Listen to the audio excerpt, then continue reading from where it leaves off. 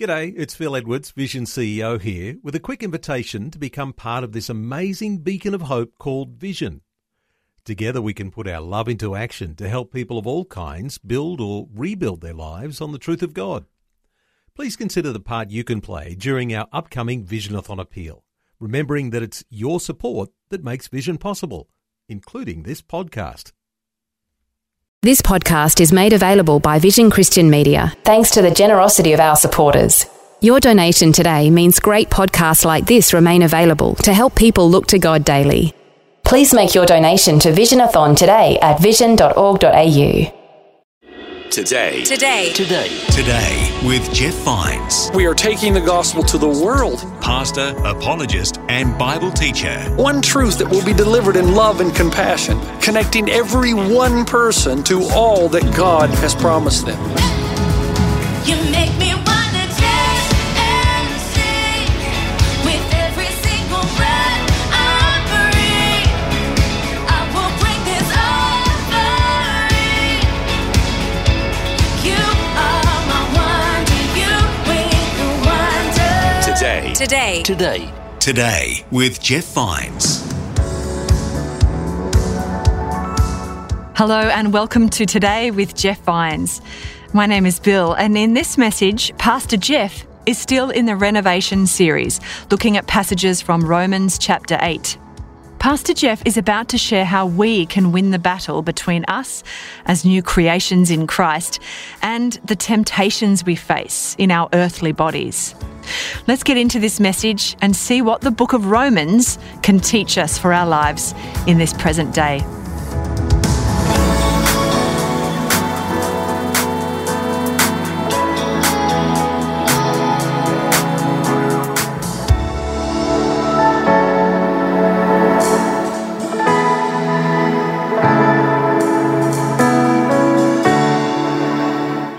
All right. I want you to turn in your Bibles to one verse of Scripture. It's Romans 8, verse 13. I'm going to read it in a moment. Romans 8, 13. And we're in a series called Renovation. And here's what we basically said, that there's a calling on your life and mine to pursue holiness and purity and Christ-likeness in our lives.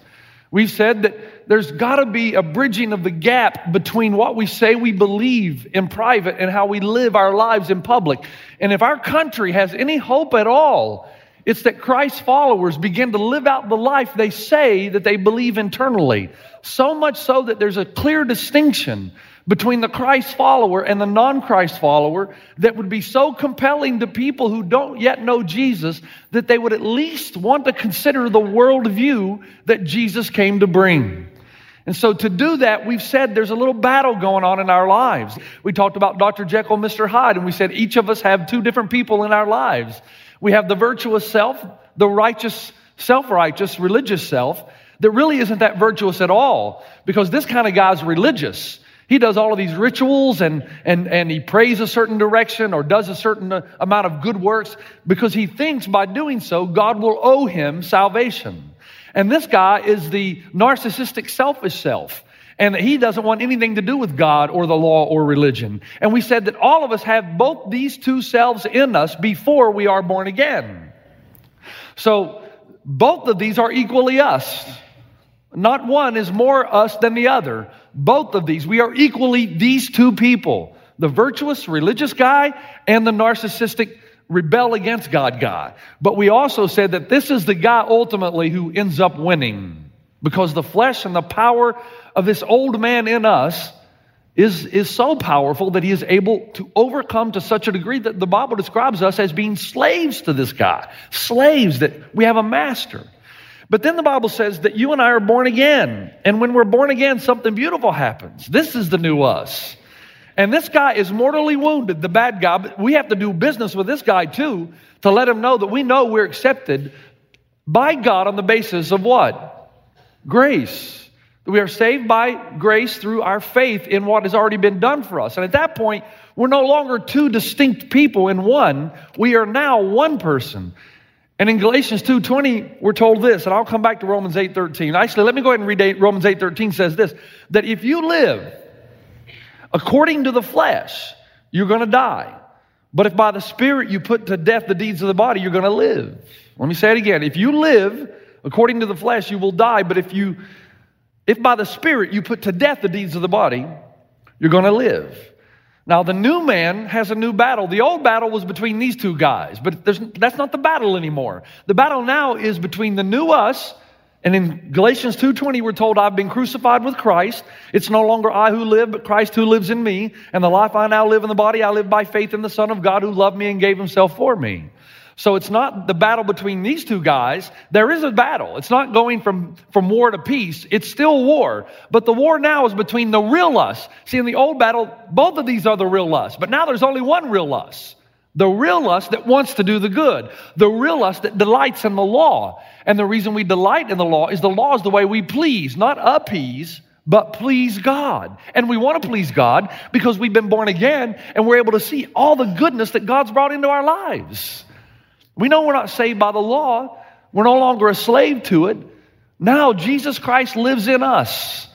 And because Christ lives in us, the battle now is between the real us and this flesh. We are a new person incarcerated in the body of flesh. And so now the temptations of the flesh are going to try to overcome he who is in us. But we're told that he who is in us is greater than he that is in the world. And so what I want to do in this very practical message quickly, and I got to move quickly because I want to do something fantastic at the end of it. I wanted to see what the Bible said. How can we defeat now, since we really do desire to be the people God wants us to be, and we have all these temptations in the flesh, we're incarcerated in this flesh, it holds us back because of its desires. How can we win the battle? In this old battle, you can't win. You just can't. You have no power. But now we have power through the power of God living his life. Christ lives in us. It's no longer we who live, but Christ who lives in us. We now have the power. How can we overcome? How can we win this battle? And I believe the Bible gives you 8 steps to this victory. I know you seldom hear Pastor Jeff say 8 steps. I'm not a formula guy. I'm not an acrostic dude. But this series has been pulling stuff out of me. And I want to race through these quickly. If you ever hope to win this battle and to become the person God wants you to become, and first let me say, if you have no passion to become the person Christ wants you to become, we got to go back all the way before you were born again. If there's no real passion in you to be holy, to pursue purity, and to be different, and to be compelling, and to be like Christ, then that's because you've not been born again yet. Because when you're born again, that's the automatic thing that happens. He not only changes what you do, he changes what you want to do. There's a new passion, new desire in you. Now, here are the steps. Number 1, you've got, first of all, acknowledge that you're in a war, man. You're in a fight for your life.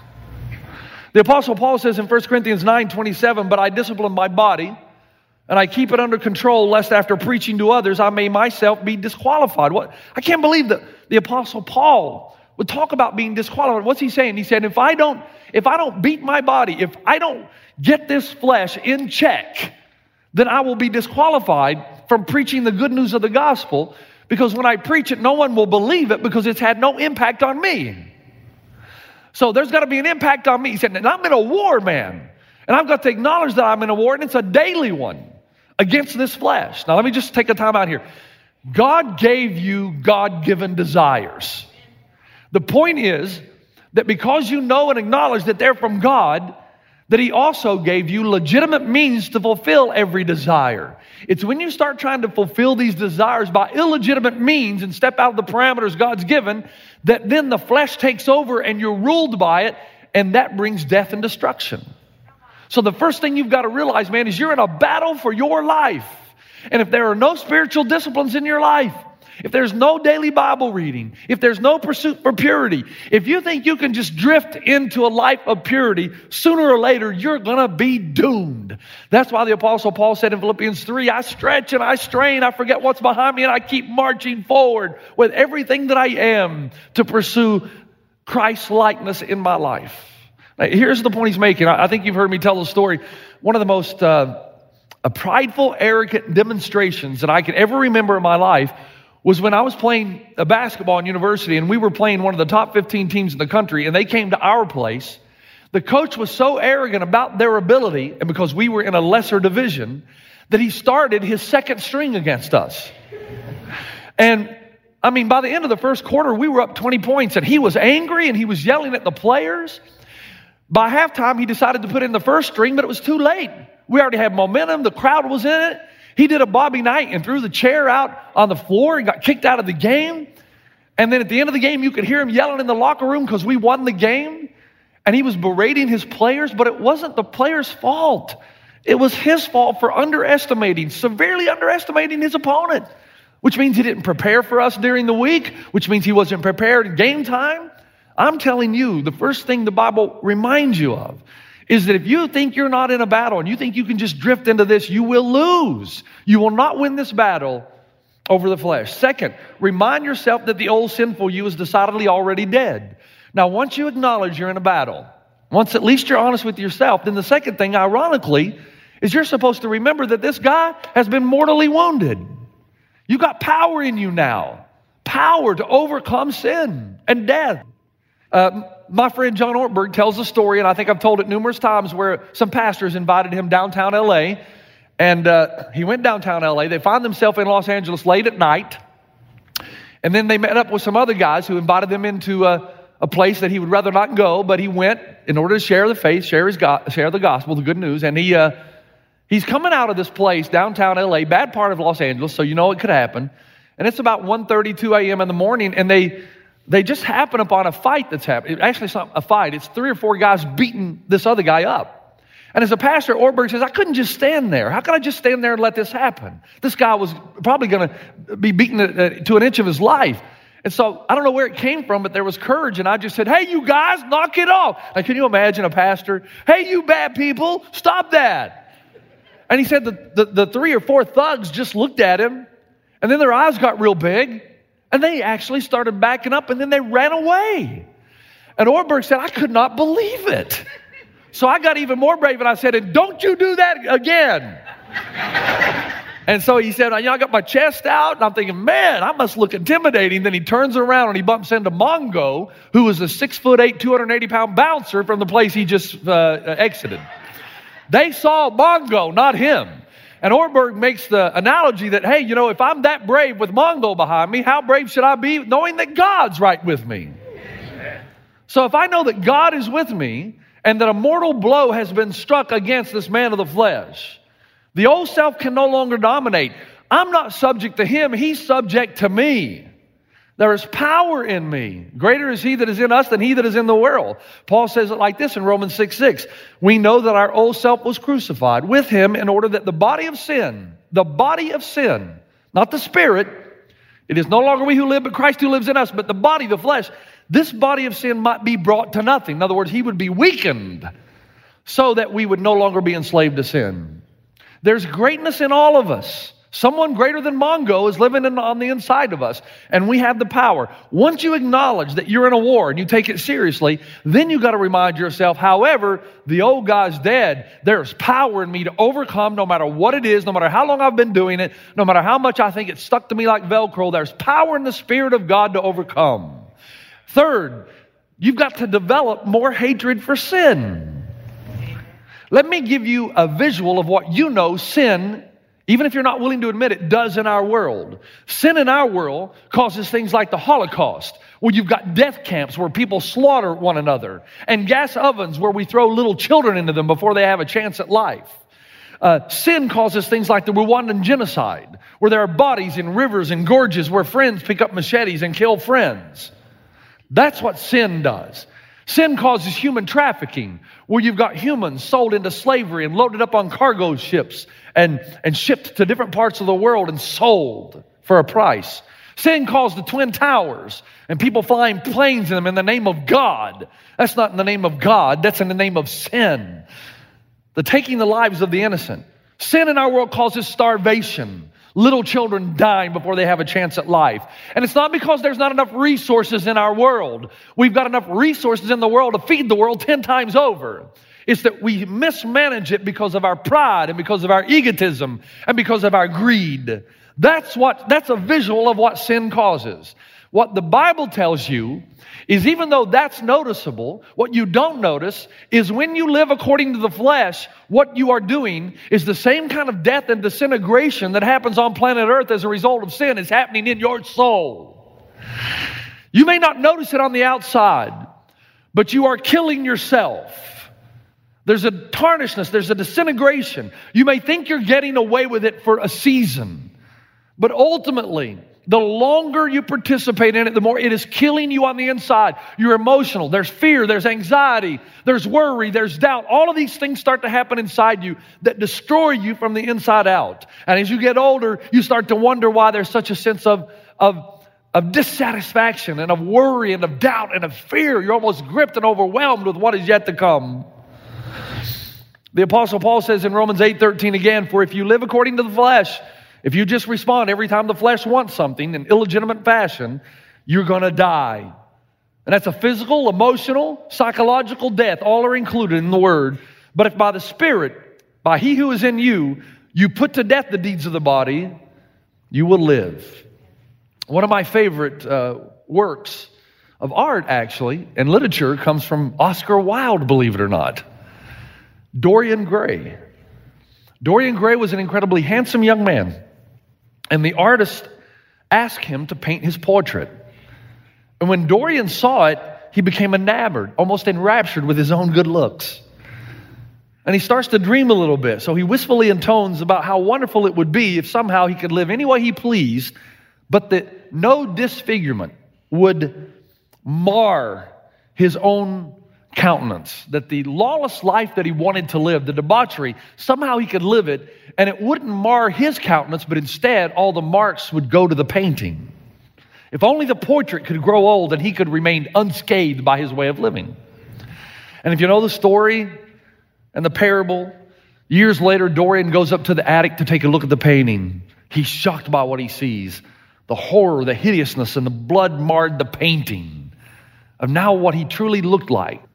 When the artist who painted Dorian Gray saw what had happened to the painting, he begged Dorian Gray. He said, come clean, man.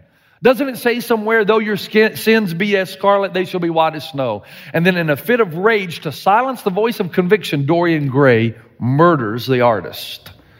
And then he takes the same knife and he slashes the painting to remove any visible reminder of the wicked life he's living. And what happened is, rather than the painting coming to an end, the painting at that point was fully restored, and Dorian Gray lay on the ground, completely disfigured, that he was so unrecognizable at his funeral that even his friends didn't know who he was. What is the point of this parable by Oscar Wilde? Well, the point is this.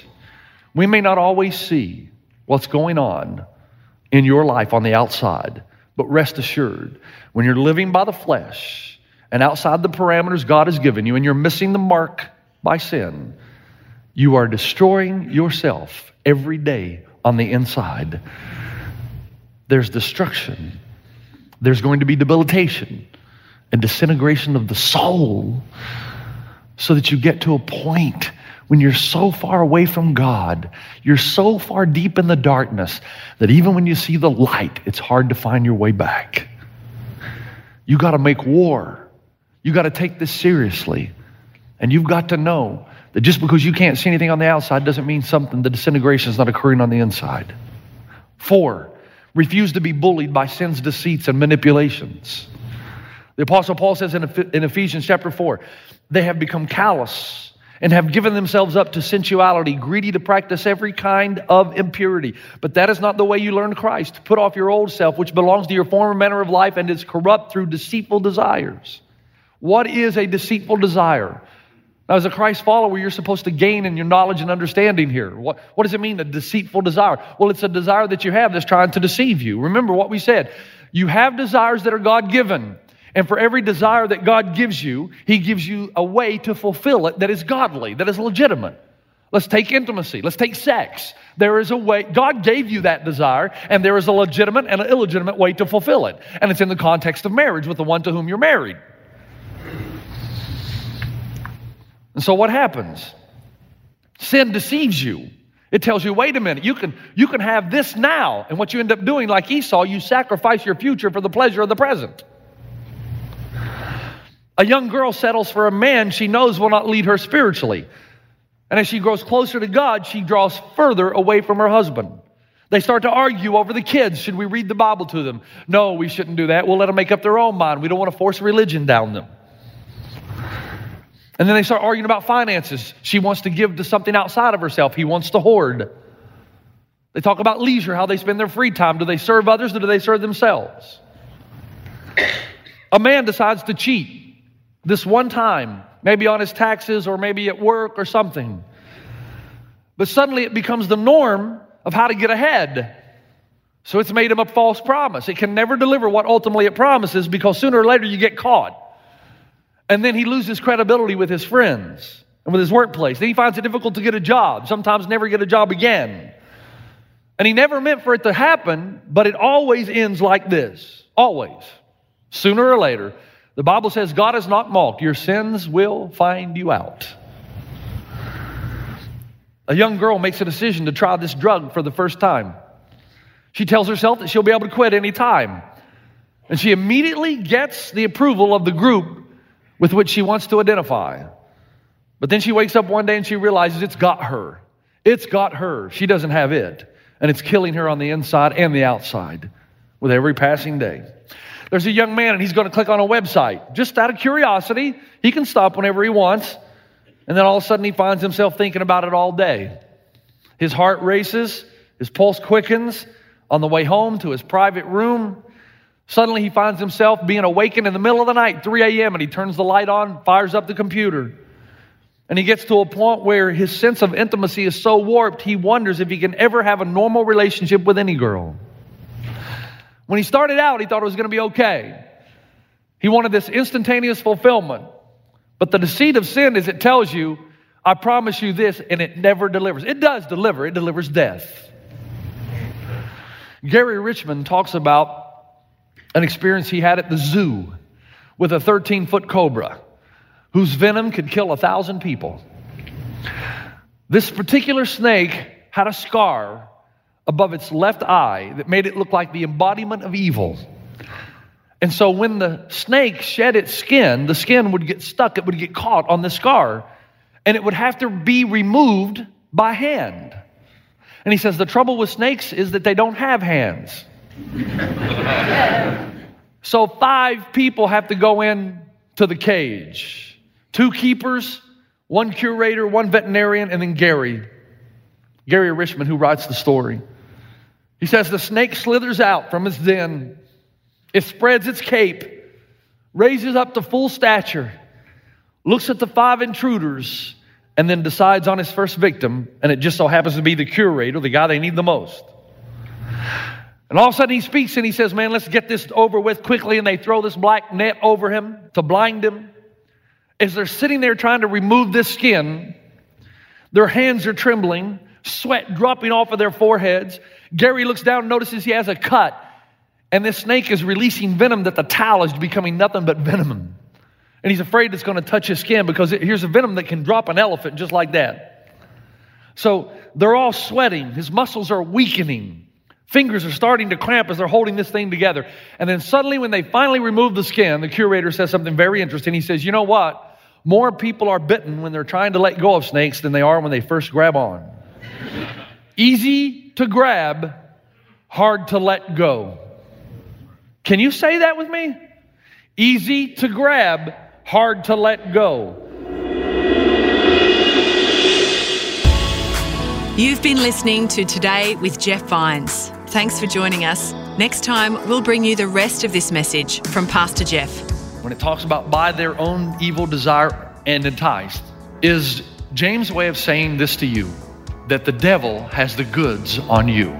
He knows your personal weakness. And just when you think you're starting to make progress, isn't it amazing? If you have an addiction of some kind, you're going along, everything's good, boom, out of nowhere, you're put in a position. You think that's by accident. You can listen to more messages like this. Just search for Today with Jeff Vines wherever you get your podcasts. You make me wanna dance and sing with every single breath I breathe. I will bring this offering. You are my wonder, you bring the wonder. Today with Jeff Vines. Thanks for taking time to listen to this audio on demand from Vision Christian Media. To find out more about us, go to vision.org.au.